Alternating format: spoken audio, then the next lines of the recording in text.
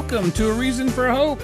My name is Adrian, and I'm in studio here in Tucson, Arizona, live streaming from Calvary Christian Fellowship with our senior pastor, Scott Richards. And this is true. This is the guy. This is the one. And this is the way. And of course, one of our co-pastors here at Calvary Christian Fellowship, Sean Richards. Hello, sir. Also true. Also very true. And we're grateful to be here, and we're also thankful that you have joined us. This is a weekday Bible Answer program where folks who join our live stream can ask questions about the Bible, the Christian worldview, really anything at all, as long as it's sincere and relates to the Christian faith some way, somehow.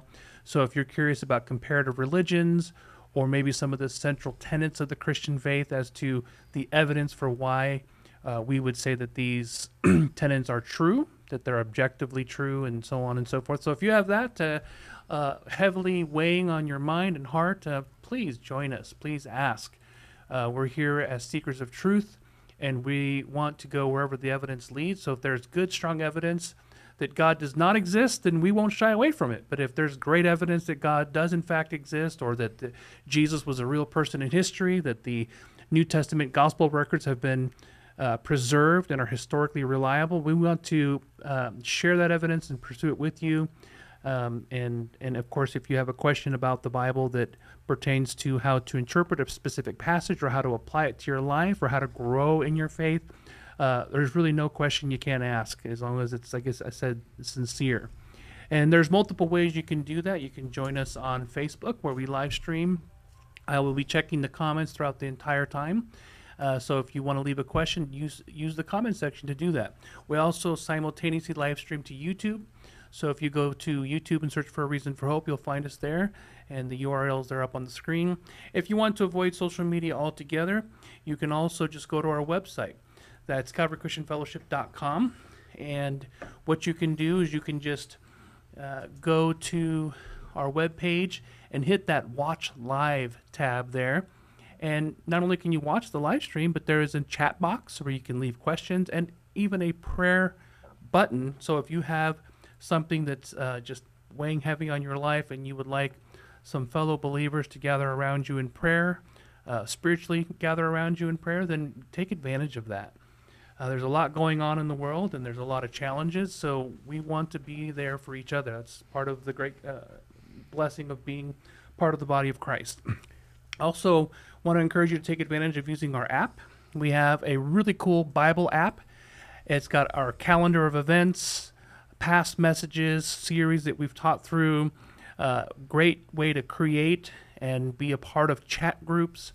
And it's got a nifty digital Bible where you can leave notes and highlight texts, and really just keep a record of your study through God's Word. So I'd encourage you to download that from the Apple or Google Play Store. We also have channels on the Amazon Fire and Roku products. So if you want to watch one of our services, live, you can add our channel to those. So if you do a search on Roku or Amazon for Calvary Christian Fellowship of Tucson, you'll see that little red icon with the white dove, then you know that's us, and you can add our channel. You can also ask questions of this program, A Reason for Hope, which again we do every weekday, 5 to 6 p.m. Mountain Standard Time. And if you want to more discreetly ask a question or just avoid social media, you can just email us directly. That's at questionsforhope@gmail.com. That's questionsforhope@gmail.com. Also encourage you to follow our senior pastor on the X platform, formerly Twitter, and you can do so. His handle is at ScottR4H. That's at ScottR4H. Very entertaining and very informative Twitter. I have to say Twitter feed because that's just, it sounds right. But also, you can leave a question for this program there as well, or any kind of Bible question. It doesn't even have to be during the program. You can just tweet it out. Pastor Scott will see it, and we can address it at the next program.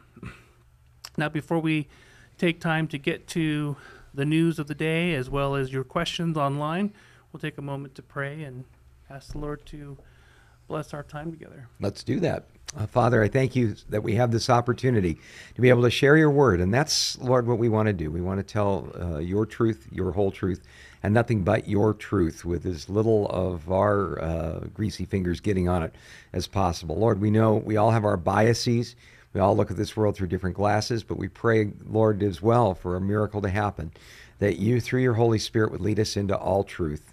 And that it's truth that can be tested and truth that verifies itself through the amazing gift that you give us in your word.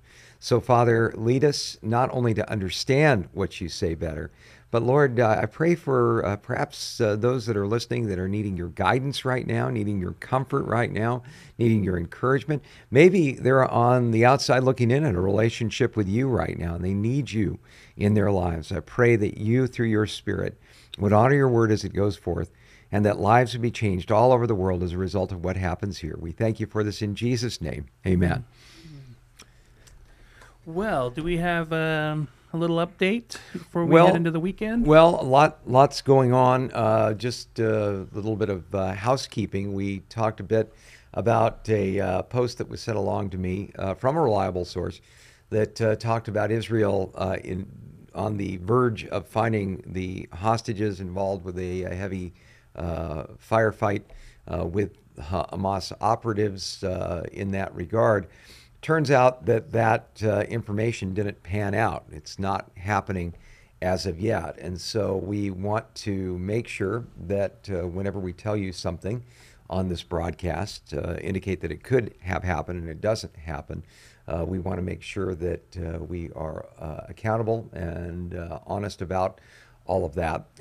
The main thrust of what we were saying, though, remains the same, and that is please be in prayer for the people of Israel right now. Be in prayer for the IDF soldiers putting their lives on the line, going to extraordinary lengths to not endanger the lives of these hostages. Instead of just using bunker busting bombs to blow up this terrorist infrastructure, they're having to go in piece by piece. And this is well over 300 miles of underground tunnels, underground suites, if you will, underground warehouses, all concrete reinforced that the Hamas terrorists have invested all of the humanitarian aid and support they've gotten over the years into building. They've essentially made this into a base of operations for their avowed purpose, you read the Hamas charter, of the destruction of Israel. So although it's trendy and hip to say from the river to the sea, Palestine will be free, what that means to a person in Palestine, quote unquote, if you want to use those terms, a Palestinian, when in reality they are essentially Arabs, Egyptians, Jordanians, Syrians, Lebanese, all kind of thrown into a conglomeration. There is really no definitive ethnic Palestinian people out there. But when they say these sort of things, what they're saying is we want to exterminate the Jews. The polite word for this kind of genocide that is being thrown around today in Western circles is the idea of decolonization. Boy, doesn't that sound academic and arm's length. But in reality, decolonization, you ask, okay, well, how do you accomplish decolonization? Well, you accomplish it by killing Jews from the river to the sea. You remove them. And if you don't believe me, go online, read the 1988 charter that Hamas put out. They are more than upfront about what their purposes and their plans are. And if you don't believe their words, look at their deeds. Look what they have done with all of the resources they've received. Have not built, say, water purification plants for their people, have not increased infrastructure for them, have not provided them electricity. They get all of that from Israel. And then if Israel threatens to cut that off at any point, suddenly Israel's the bad guy. Well, there you go. So when we hear words like decolonization being thrown around, it's a way of kind of hand waving. It's, well, oh, look over here, a squirrel. And they want to change the subject that is going on. I, for my part, when I get in these conversations, just remain laser focused on what part of massacring 1,400 innocent people do you support? Do you really support that? Do you support the brutal rapes and the torture and the evisceration of children that went on along this line? Pretty fascinating stuff indeed. Another very interesting thing that has come out of all of this is this idea that, well, it's just the Hamas guerrillas that are bad, that are off. These are just fanatics, but the average Palestinian is just wanting to live their life and be at peace.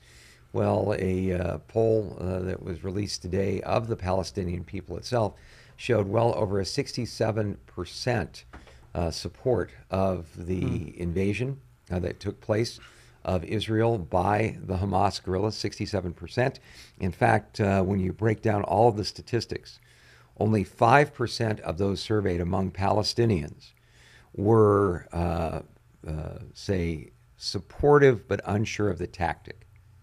That was as close as they would come to that, drawing lines about that sort of thing. Only 2% of those surveyed said, no, Hamas was wrong to do what they did.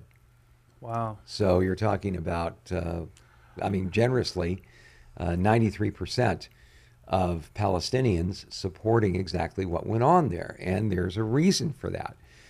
What we have to understand is this is not a physical war. The physical war is the manifestation of a far deeper spiritual war. Those who say, for instance, look up to a 7th century warlord as the perfect human being, and they want to emulate him, a warlord who at the Battle of the Trench, and Sean, you can correct me if I'm wrong statistically here, claimed, and Muslim history ratifies, killed over 600 to 800 Jews himself by beheading in one day. Is that correct? That's what the reports say. Yeah. So that is the perfect man. That's who you want to emulate. And when you begin to see even the documents that the Palestinians, not just in Gaza, but also in the so-called West Bank, the so-called occupied territories, put out, these interviews with children where they adamantly say they want to grow up and kill Jews. They adamantly want to be a martyr or die in jihad. Well, what we realize here, and this is something that we in the West have a hard time accepting and understanding, is that what we're dealing with is a spiritual war here. And, I've said this, I've caught some flack from it from a lot of people online, but there will be no peace for the Palestinian people until they reconcile themselves to God through the Prince of Peace, that is Jesus himself, not putting their faith and trust in someone like Muhammad, who in essence has led them, his teachings have led them into this place of real destruction. And so what we need to be doing is praying for the Palestinian people. If we have contact with people who are followers of Islam, we need to be conversant enough in Islam to be able to communicate the good news of Jesus Christ to them in a way that is meaningful to them. And it's not really that difficult to do. Sean, who's kind of our go-to guy on Islam, if there's somebody in our audience that wants to become more adept at being able to share their faith effectively with a Muslim, what sources would you recommend? Well, if you prefer listening to people online, you wouldn't go too far wrong in a confrontational manner with 3 names: David Wood, Sam Shamoon, and Jay Smith. I almost said James White. That would be for Mormons. When it comes to understanding the arguments, those are fantastic resources. David Wood, definitely a man after my own heart, has turned sarcasm and smarminess into an art form. Sam Shamoon has used his lack of a temper as something that God can, in fact, use to be confrontational in a culture that respects emotion more than reason, and Unfortunately, he brings both, and Jay Smith finds a good balance between the two in taking a very academic approach, but that's not something that Muslims will respect. In understanding how to talk to and about things pertaining to Islam with Muslims, you first need to understand three things. First, they don't look at their Bibles the same way or they don't look at their Quran the same way we look at our Bibles. They would look at their Quran the same way we would look at Jesus himself. And if you're going to engage with them, you need to understand that they don't treat it as something to learn. They treat it as a manifestation of Allah to them. And that's why they throw an 8-day fit when they hear about Quran burnings and desecrations and so forth. Also, I recommend it if they start to threaten you, because there's passages in the Quran that command them, if they're going to do things that will cause Allah and his messenger to be insulted, cease from that. But that's another topic. When we're discussing these things with them, they don't do it to learn things about Islam. They do it to recite. It is a good deed that they try to accumulate according to the Hadith literature. Their barakah and their biddah, if it outweighs the good and bad deeds in the records, that's the only reason they study and memorize the Quran in the first place. So if you call them to account on the verses they're supposed to be considering sources of doctrine, you don't necessarily need to think they're lying to you. That's not how they approach Scripture. But if you challenge them on what their imams are telling them, their perception of Islam, it needs to start with questions, and the best way to phrase those questions would be from those resources: David Wood, Sam Shamoun, and Jay Smith. Those are people that I have come to consider worthy of trust on issues of Islam. If they get off into other areas, then take it with a grain of salt. But if you need to ask the pointed questions regarding especially, was Jesus crucified and therefore rose from the dead? That's what they're going to challenge according to Surah 4:157. Is God, in fact, a Trinity? Is that something that's been demonstrated throughout the Scripture? And then, of course, has the Bible been changed? And you can use their own Quran to show that they can't hold that position, regardless of how much and how often TikTok tells them to say it.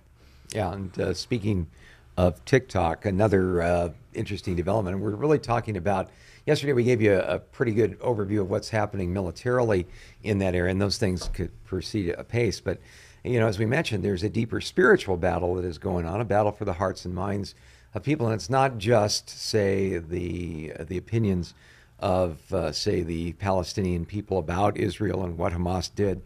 It's also spilling over into our Western culture as well. Rolling Stone magazine published a story today about a trend on TikTok to post videos about Osama bin Laden's letter to America. Before 9/11 happened, Osama bin Laden wrote a letter explaining why he was a dead-set enemy of the United States. And a TikTok user by the name of Lynette Adkins posted on the platform on Tuesday saying this: "I need everyone to stop what they're doing right now and go read. It's literally 2 pages. Go read a letter to America. Come back here and let me know what you think, because I feel like I'm going through an existential crisis right now. And a lot of people are. So I just need someone else to be feeling this too." Commentators felt similarly awestruck by the document. "Just read it. My eyes have been opened. Read our entire existence for filth, and he did not miss," said another one of bin Laden's criticisms of the United States. The clip went viral, with other young TikTokers sharing the letter approvingly, encouraging followers to read it. "We've been lied to our entire lives. I remember people cheering when Osama was found and killed," said a 25-year-old user who posted the letter in full. "I was a child and it confused me. It still confuses me today. The world deserves better than what this country has done to them." Well, once again, what was the content of Osama bin Laden's letter to America? Well, here's a section of it that I think can open our eyes a bit. Osama bin Laden wrote this: "Why are we fighting and opposing you? The answer is very simple. Because you attacked us and continue to attack us. You attacked us in Palestine. Palestine, which has sunk under military occupation for more than 80 years. The British handed over Palestine with your help and your support to the Jews, who have occupied it for more than 50 years, years overflowing with oppression, tyranny, crimes, killing, expulsion, destruction, and devastation. The creation and continuation of Israel is one of the greatest crimes, and you are the leader of its criminals. Of course, there is no need to explain and prove the degree of American support for Israel. The creation of Israel is a crime which must be erased. Each and every person whose hands have become polluted in the contribution towards this crime must pay its price and pay for it heavily. Now, that's last line is where it gets very interesting, because bin Laden goes on to say in this letter that because the United States is a democratic form of government, every person who voted for its leaders who support Israel are equally culpable for crimes against the Muslim people and should pay the ultimate price for these crimes, meaning that the assault on civilians that took place on 9/11 was completely justified in this madman's mind because of the United States policy towards Israel. Interestingly, this whole thing got started when the Guardian newspaper in Great Britain published the letter and took it down because people in TikTok were discussing how it correctly blamed America for its role in ethnic cleansing of Palestine by arming Israel. The document was there for 20 plus years, but they removed it today. It's fascinating to hear about this, and the spin is already starting on this. Well, really, this was no big deal, and it wasn't that. Over 14 million TikTok followers have viewed Letter to America and made comments upon it. It is trending in a very, very strong way. John Sexton, writing at the Hot Air website, had an interesting observation that I think sums all this up rather nicely. He said, "This is not something I had on my bingo card for 2023. How is it even possible? There are suddenly lots of people who decided Osama bin Laden was right, and implicitly that the Hamas attack on Israel and even 9/11 were justified. I'm pretty certain most of these people are on the left, but even for the left, this is a new low." Well, it's not just the left. There's a big controversy brewing on the right over a commentator named Candace Owens, and she and Tucker Carlson, who pretty much everybody knows who's online, have just taken sort of a blasé, well, we've got our problems here in the United States. Why should we be involved with this situation in Israel? Well, Ben Shapiro, who was Candace Owens' boss, I guess, her employer, was very offended by these remarks as a Jewish person. And this got into a big hoo-ha. Well, looking into some of Candace Owens' comments, particularly about Israel, I just wanted to find out what in the world was going on with all this. Was really a troubling thing for me personally, because in one interview, she said that her eyes were really opened when she went to Jerusalem and saw the Arab quarter. She referred to as the Arab quarters of Jerusalem, where Muslims are forced to live. They can't live anywhere else. They're forced to live in these Arab quarters. Well, hearkening back to one of the eye-opening moments that I have had as far as cable news and the mass media is concerned, I can remember watching the Fox News channel, one of their famous commentators, opining, declaring with great certainty that everyone knows that the earliest gospel accounts of the life of Jesus were written hundreds of years after the fact. Now, that was an eye-opener for me personally, because here I am sitting there listening to this fellow who is purportedly an expert, purportedly has a huge staff of people who can vet and question maybe the things that are a bit inaccurate. And when I heard that, I was like, this fellow has not heard of the Rylands fragment of John, which dates to no later than 120 AD, and most people believe dates much earlier than that, even liberal scholars, again, or less than 30 years after the document was written.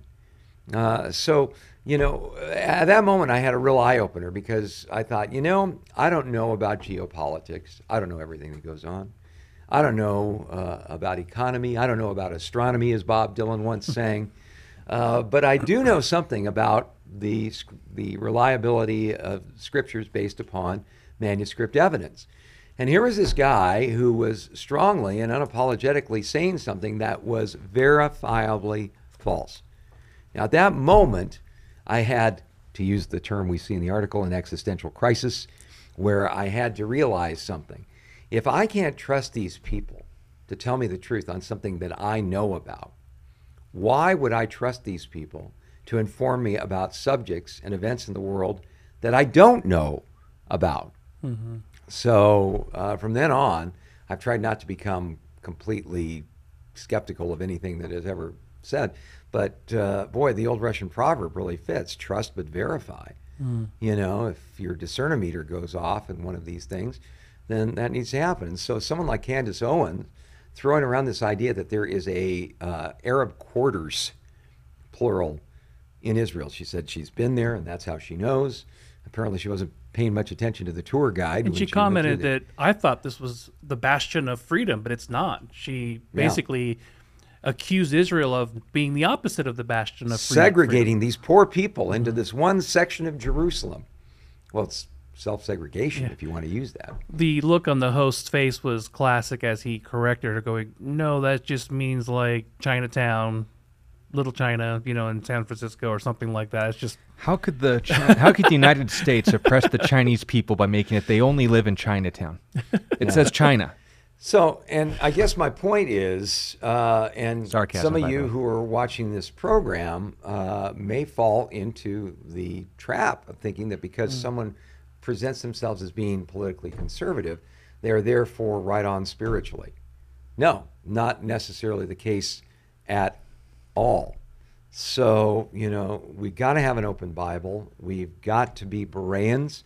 Acts 17:11 says that the Bereans were more noble-minded than those at Thessalonica, for they received the word, God's word, with eagerness and searched the scriptures daily to find out if these things were really so. Well, what things? The things that even the Apostle Paul was telling them were really so. So we've got to be very, very careful because it really is a battle for hearts and minds. And, you know, these people, after reading Osama bin Laden's letter to America saying that this is something that's opened their eyes and this is something that is really true, well, you know, I hate to go down the realm of sarcasm, but one internet blogger, Iowa Hawk blog, said it this way: if you kids think bin Laden made some good points, wait till I tell you about a vegetarian former art student with an ironic mustache whose impassioned manifesto about the Zionist oppression of his people sparked a worldwide movement. It's referring to Hitler. Yeah, for those keeping score at home. And speaking of ethnic cleansers and Nazis, if you want to know where this motivation to exterminate the Jews is coming from on the Palestinian side, look no further than their holy book, the Quran. In Surah 2, 191, I'll start in 190 and then give you a little bit of context because it's not organized in any fashion. Engage in war, wage jihad, for the sake of Allah against those who engage in war against you, and do not transgress. Surely Allah does not love the transgressors. Here's the point. And kill them wherever you find them, and get them out from where they got you out. And sedition, or persecution, is worse than killing. Now, what's the killing that's being brought up there that is being compared to persecution, and what brought it up? Well, what in a sense happened, and I mean this historically in that sense, what actually happened, was that when Muhammad started persecuting the pagans in Mecca, and they finally got tired of him and started threatening his life, his uncle covered him and made it so that he could take what was called the Hijra, the pilgrimage to Yathrib, which is called Medina today. He then isolated, marginalized, persecuted, and eventually drove out the Jews from living there, but that's neither here nor there. As the Meccans were, of course, on a regular list of grudges for Muhammad and his very, very short memory, he started leading raids against the caravans that were their sole source of livelihood, and the Meccans never retaliated. When they launched their 7th raid, they killed some people and stole the goods that were in that caravan, and it was, of course, at a time of year when there was a universal agreement not to fight. So people were coming to Muhammad and saying, what are we going to do? We murdered a guy, when it was during a ceasefire. Sound familiar? Yeah. And Muhammad said, I'm giving a revelation from Allah. So he turned bright red. He said he heard bells. He'd start frothing at the mouth and twitching on the ground and stuff. And then he'd recite, I'm not kidding, that persecution is worse than killing, that you have full permission to drive them out from whence they drove you out. And that's the mindset of the Palestinian. Now, again, just like Muhammad fudged history and said, oh, well, they drove us out. No, you persecuted them, and then you were given an opportunity to leave. But the point was, the Palestinians view themselves the same position that their prophet was. They voluntarily left the homes, the territories, the farmlands, the properties that they had in Israel during the 1948 and again in the 67 war in order to fall in line with the messages that were coming to them from Jordan and the other nations that were planning on invading, saying, we're going to exterminate everyone. We're going to drive Israel into the sea when all of the Jews are cleansed from the land. You can read this in the newspapers that were available at this time. I'd also recommend History of Jihad from Muhammad to ISIS and the Palestinian Delusion, written by Robert Spencer. And when the land has been cleansed, then you can just come back and take all the property. Well, if you remember history, unlike Muhammad, they didn't win. And now all of the Muslims that had left the land to make room for their armies suddenly had to come back into it, and the land was, or the Israelis were looking at that and going, we're not letting you in, you were terrorist sympathizers. And so this whole escapade started. The KGB got involved, Yasser Arafat got his passport and his, birth certificate redrafted in Moscow, because that's how things work, and thus the Palestinian identity victimizing them was created. So when we're talking about this, it's with Surah 2:191 in mind. They believed that they were driven out, which they weren't, and that they are to drive the Hebrews out. It is a retaliatory and revenge-based mindset because all of the world is to be for Allah, and especially the victory-based mindset and truth for religion. If they aren't achieving victory, if they aren't conquering the world, gathering slaves, and dominating the world in the name of Islam, there's two options. Either Islam is wrong or we're not doing it right.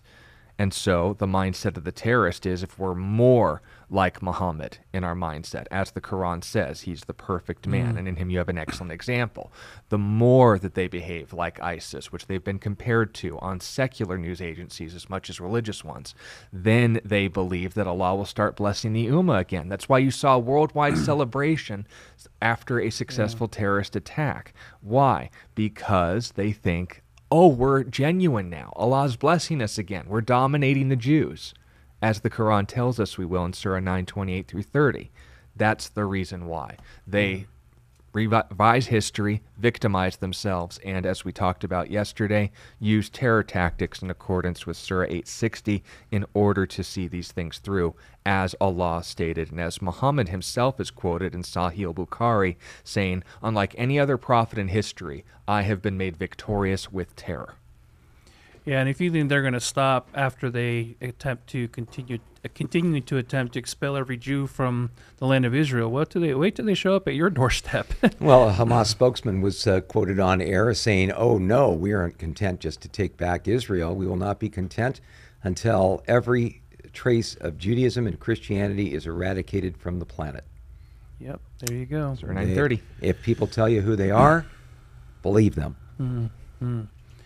Well, speaking of critical issues, and especially when it comes to existential crisis, those very critical questions in life that every human being at one point or another will be asking themselves, Elizabeth is asking on our website, I'm bummed out in life. What is it all for? Growing up, getting a job, getting married, having sex, getting pregnant, eating, sleeping, growing fat, getting old, dying. I'm born again. I'm still bored and tired of this world. What is the meaning of this life? Why did God put us here in the first place? Am I ready to give up? Thanks. What a great question. And I don't know what's going on in your life, but I hope you're listening in still. And so, Scott, how would you respond to Elizabeth? Well, I would say, Elizabeth, that what you're experiencing is something that a lot of people go through, not just people in this world, but people that have a relationship with God. If you want a blow-by-blow description of someone that is kind of who has walked down the same path that you're describing, I highly recommend you read the book of Ecclesiastes. Here you see a guy by the name of King Solomon who basically says, look, when it comes to wealth, when it comes to wisdom, when it comes to success in government. Been there, done that, got the T-shirt. You know, I've done it all. And this is the conclusion of it. Vanity of vanities, all is vanity. Everything is like chasing the wind. And Solomon will go out of his way to quote things like you've said, you know, again, the sun rises, it also sets, and, you know, nothing changes. Who can say there's anything new under the sun? You know, you read through what Solomon had to say, and this pattern of boredom comes up from it all. You know, it's been said that the wealthy have one advantage over the poor, or I should say the poor have one advantage over the wealthy, in that the poor still believe that money can solve their problems. But once you've got everything, you know, and we see this with our celebrities, and we see these people that can afford, you know, the yacht in Monaco, and you know, their 15 different houses, and their home in Tuscany, and all of this other stuff. And they have all the fame and adulation you could ever want, and yet they're still empty. They're still bored. They're still searching. You know, it's very interesting how Solomon speaks about there's nothing new under the sun, S-U-N. And one of the most interesting things I would say to you, Elizabeth, about the book of Ecclesiastes is that that is the perspective that Solomon took. Even though he was a guy who at the very beginning of his life, you know, the beloved son of King David and Bathsheba, the guy who was anointed to be the next king of Israel. His life was even prophesied by God as the one who would come and build the temple. David, having shed blood, couldn't do it, but his son, he was going to be called Peaceful, and he would build the temple of the Lord. This guy started out great, so great that we were told that the Queen of Sheba traveled over land and sea to be able to witness the wisdom of Solomon. And she said, "I'd heard about your wisdom, and yet I hadn't seen the half of it. You know, blessed are all those who are under your care and your concern." So Solomon starts out great. But then we are told in the book of 1 Kings chapter 9 that Solomon loved many foreign wives, and they turned his heart away from God. A guy that was so used by God that we have a huge book in the Old Testament that is devoted to the things that God showed him about life. We call it Proverbs. I mean, inspired by God, powerful, applicable. This guy turned away from the Lord. He tried to find satisfaction and happiness under the S-U-N instead of the S-O-N. And as a result of that, you know, he just came to the end of his life and said, vanity of vanities, it's all vanity, it's all worthless, it's all chasing the wind. But then at the end of the book of Ecclesiastes, he kind of comes to his senses. And he starts to realize that fear God and keep his commandments, for such is the entire duty of man. And God will call into account everything that we've done, whether good or bad.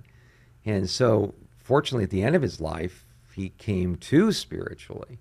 But it was a long, lonely process. Chuck Swindoll, the great Bible teacher, has a great book on the book of Ecclesiastes. He calls it The Lonely Whine of the Top Dog. And that's really what it's all about. There's nothing more empty, there's nothing more lonely than trying to manage our lives and make them full and meaningful, apart from the fact that we were created for a relationship with God. In fact, Jesus in John 17 and verse 3 said, "This is eternal life, that they may know you, the true and living God, and Jesus Christ, the one that you've sent." Now, if that's what eternal life's all about, Elizabeth, let me tell you something. That's what temporal life is all about. In a sense, it's a warm-up for the fulfillment of all of that. And if we somehow get distracted and start saying, well, what is life all about? Is it just living for the weekend? How many games of golf can I play? How many ball games can I go to? How many times can I go shopping? How many trips can I take? We know people who are manic about these kind of things, and yet they never find satisfaction. Well, Jesus in John chapter 4 put it this way: the one who drinks of this water will thirst again. But the one who drinks the water I shall give him shall find within himself a well flowing up to everlasting life. Now, here's where the secret of life comes in. You know, I've been around some very successful people in my life. You know, I've seen these people who have everything, that were friends of my family. One time, one of these guys told me, he was like at the top of his profession, he just said, I don't even have friends. I just have people who want something from me. And to everybody else's lights, they would look at him and say, well, this guy's got it all. I remember before I got saved, Elizabeth, you know, walking up the cul-de-sac where I grew up. I grew up in the tough hood of Las Posas Estates in California. My backyard was the 13th green of the golf course, you know. Wow. But I remember being bused at that time to a school in another city where the majority of people who went to my school were the sons and daughters of migrant farm workers. And they all believed that if they just worked their tails off and got a scholarship, if they became white-collar people, then they would finally find happiness. Well, I used to get dropped off on my bus and walk up the street, and I'd look and I go, well, that guy beats his wife. This guy over here is an alcoholic. This guy over here is working on his 5th marriage. And there I was at this place where all of my classmates wanted to get, but there was no happiness. There was no fulfillment. And that was really scary to me as a non-believer, because I thought, what is it all? What's the point? These people have made it, but they've got nothing. They spend all their time throwing back pills and booze to try to keep themselves numb all the time. What's the point? Well, here's the point. You know, there's a famous quote from an early church philosopher who said this: you have made us for thyself, O God, and the heart of man is restless until it finds its rest in thee.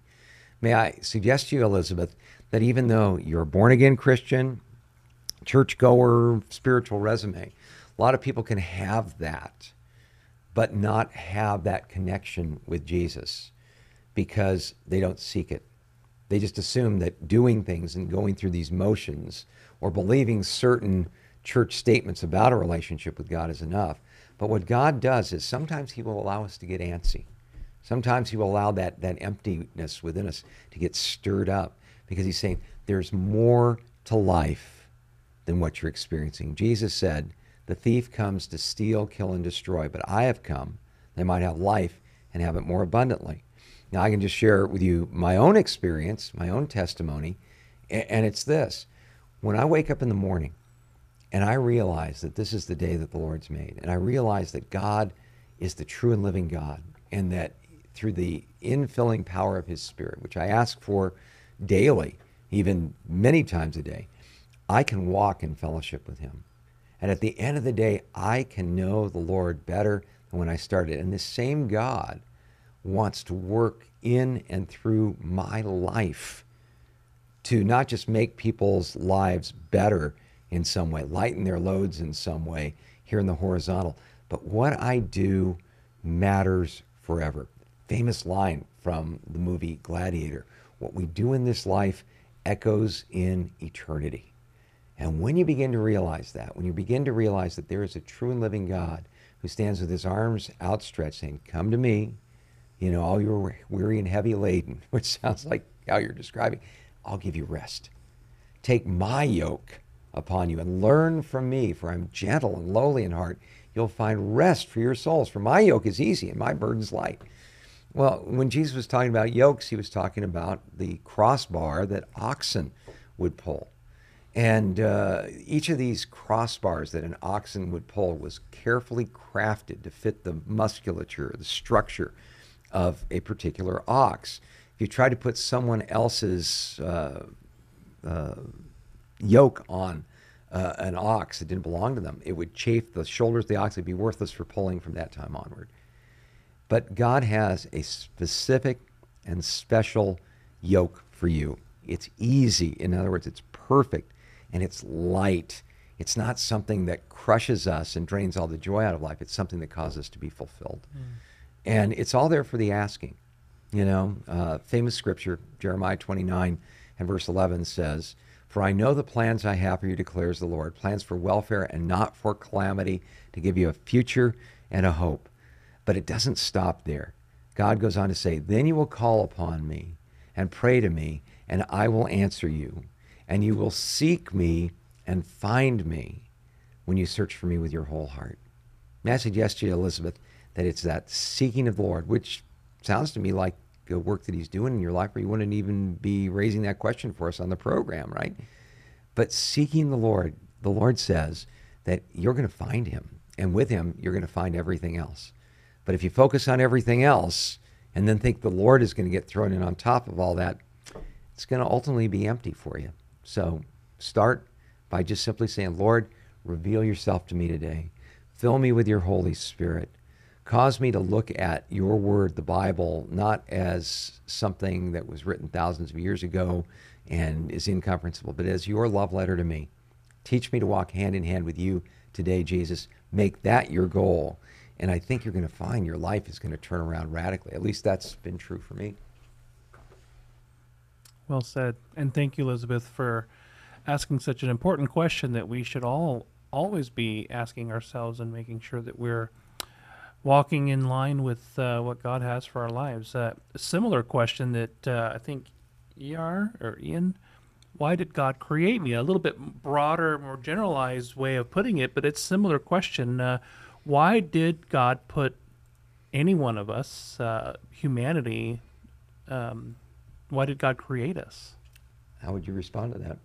Well, like you said in that quote from Augustine, that you have made us for yourself, O Lord, and the heart is restless till it finds its rest in thee. If I'm, speaking to someone I know or someone specific and they're asking, why am I here? I'd say stick to what he has you doing at this point, and if you need further pictures, you'll find out in the long run. But the idea of, I guess, the purposes of God, it wasn't because he was bored. It wasn't just because that's the thing that gods do. And it wasn't because, there's a kind of universe that can only work if you're in it. He didn't need to create us. He didn't have to create us, and he wasn't obligated to create us. He wanted to.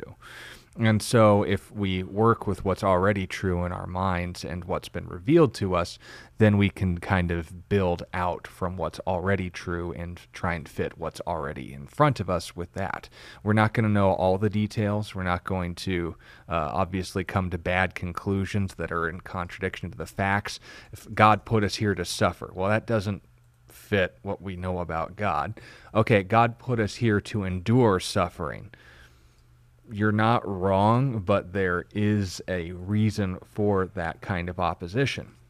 God made us to overcome suffering. Not everyone does that. Okay, so what's actually true then? God made us. Let's just start with Genesis 1:1. Yeah. That he did something intentionally.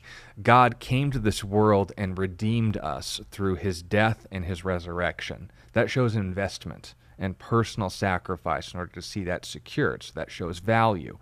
If he made us, and if he did so intentionally and placed a set of value on us that went as far as the life of his own son, then the question remains, where are the specifics? Did God create me to be, for instance, a pastor? Well, I could say that until it's not true. I could get thrown in prison for my faith and have no ability to perform pastorally duties. And that would, of course, devastate me. I'm not fulfilling the purpose for which I was created. So I don't want to make assumptions or presumptions and say, God, you owe me this kind of life because I believe you made me for this reason. Well, you're not given that information. What you are given is, of course, what's told to us in Scripture, that there was a start, that you were a part of that process, and that there was a value placed on you.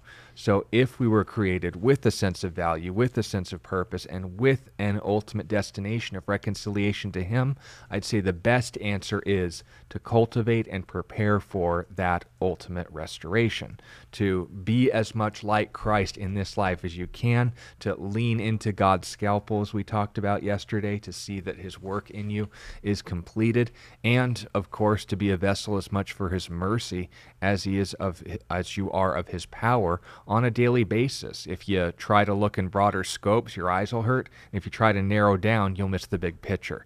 So just be faithful with what you have today. Work with the facts, not with assumptions. And I think you won't get distracted with the nuances of things that we just can't and shouldn't know. Yeah, I would agree. Thanks for the question. Mike Hill wants to know, how do we study the Bible? I find I read it, but there seems to be no purpose. It's just random reading. I try to connect it with Christ through it, but I struggle with how to study it, not just read. Thanks. Well, it's like the old saying, if you aim at nothing, you'll always hit it. So if you go to the Bible with the desire of apprehending the fact words are on paper, you're going to get that out of it. If, on the other hand, you say, start a book, and you want to know what this book is about, who wrote it, why do I trust, why do I believe in it, then you're going to have more purpose than just the capacity to distinguish English or whatever language you're reading letters. And that's usually what I do, is saying, okay, broad overview of the book, here are the purposes for which it was written, this is the kind of person, this is the environment, I can take advantage of study tools, and I go, okay, my goal today is, just maybe even starting in the first verse, let's just jump into, say, a minor prophet, for example. We jump, why not? Go to the book of Jeremiah, because that's where I happen to open here. And I go to chapter 1, and we're given a little bit of information about him.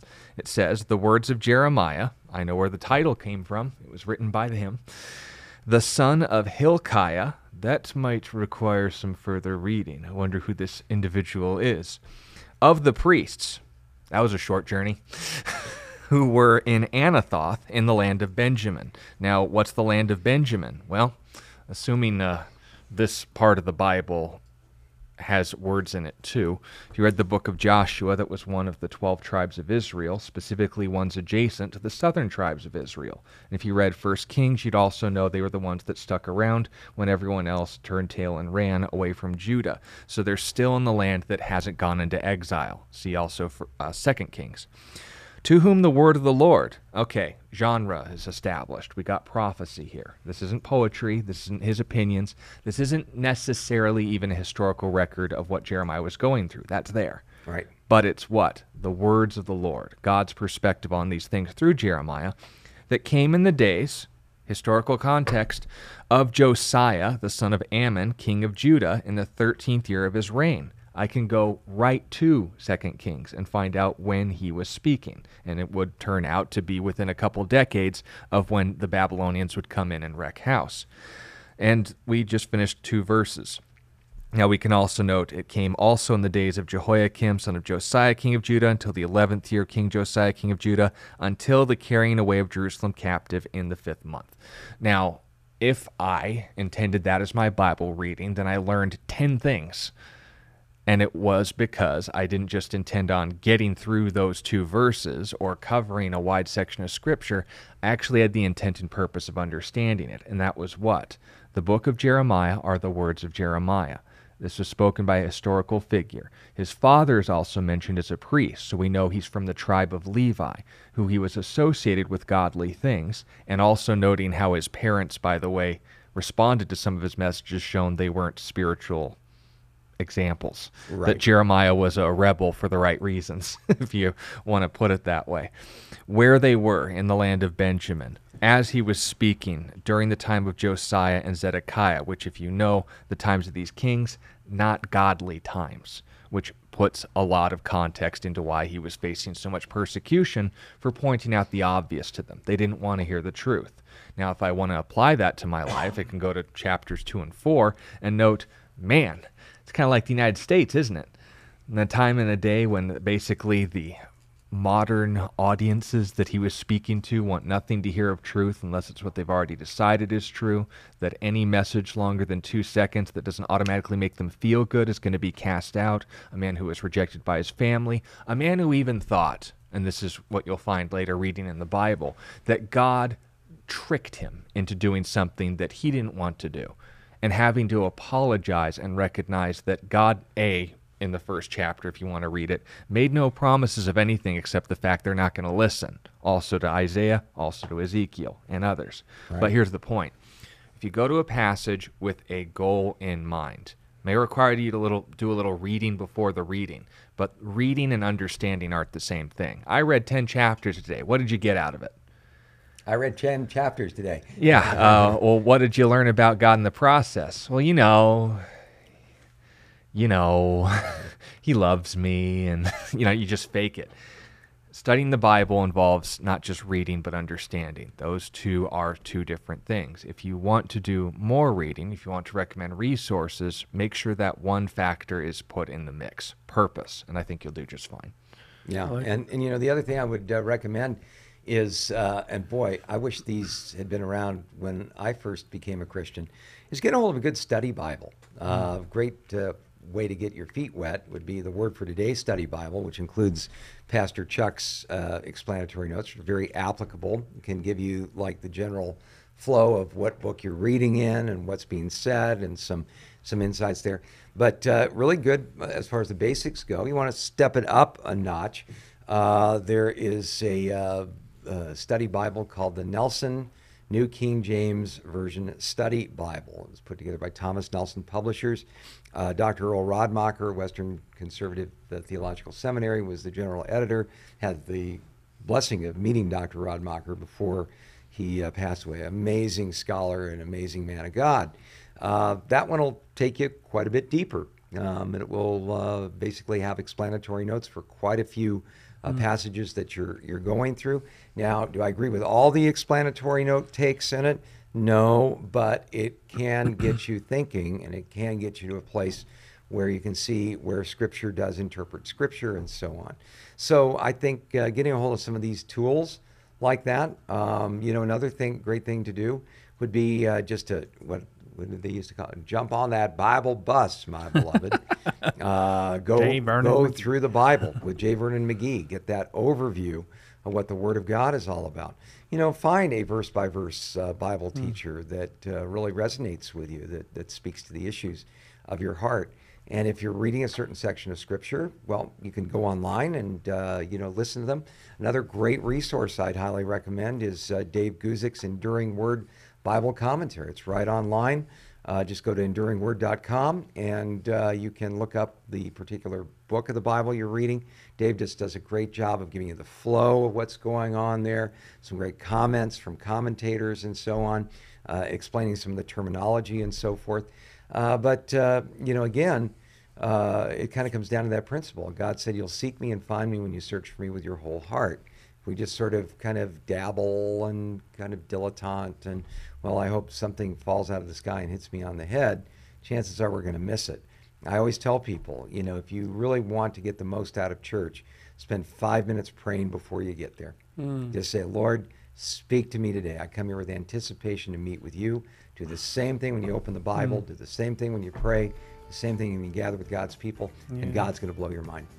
Jesus prayed for the disciples that they would know the truth, and he said, "Thy word is truth." Exactly. Thanks for joining us. Have a wonderful weekend, and thank both of you for taking the time to do this. We'll see you all on Monday. God bless you. God bless you. Have a great weekend.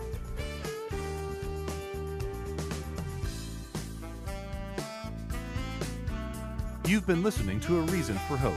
Thank you again for joining us as we continue our journey through God's Word, one question of the heart at a time. Until we meet again, we would love to connect with you.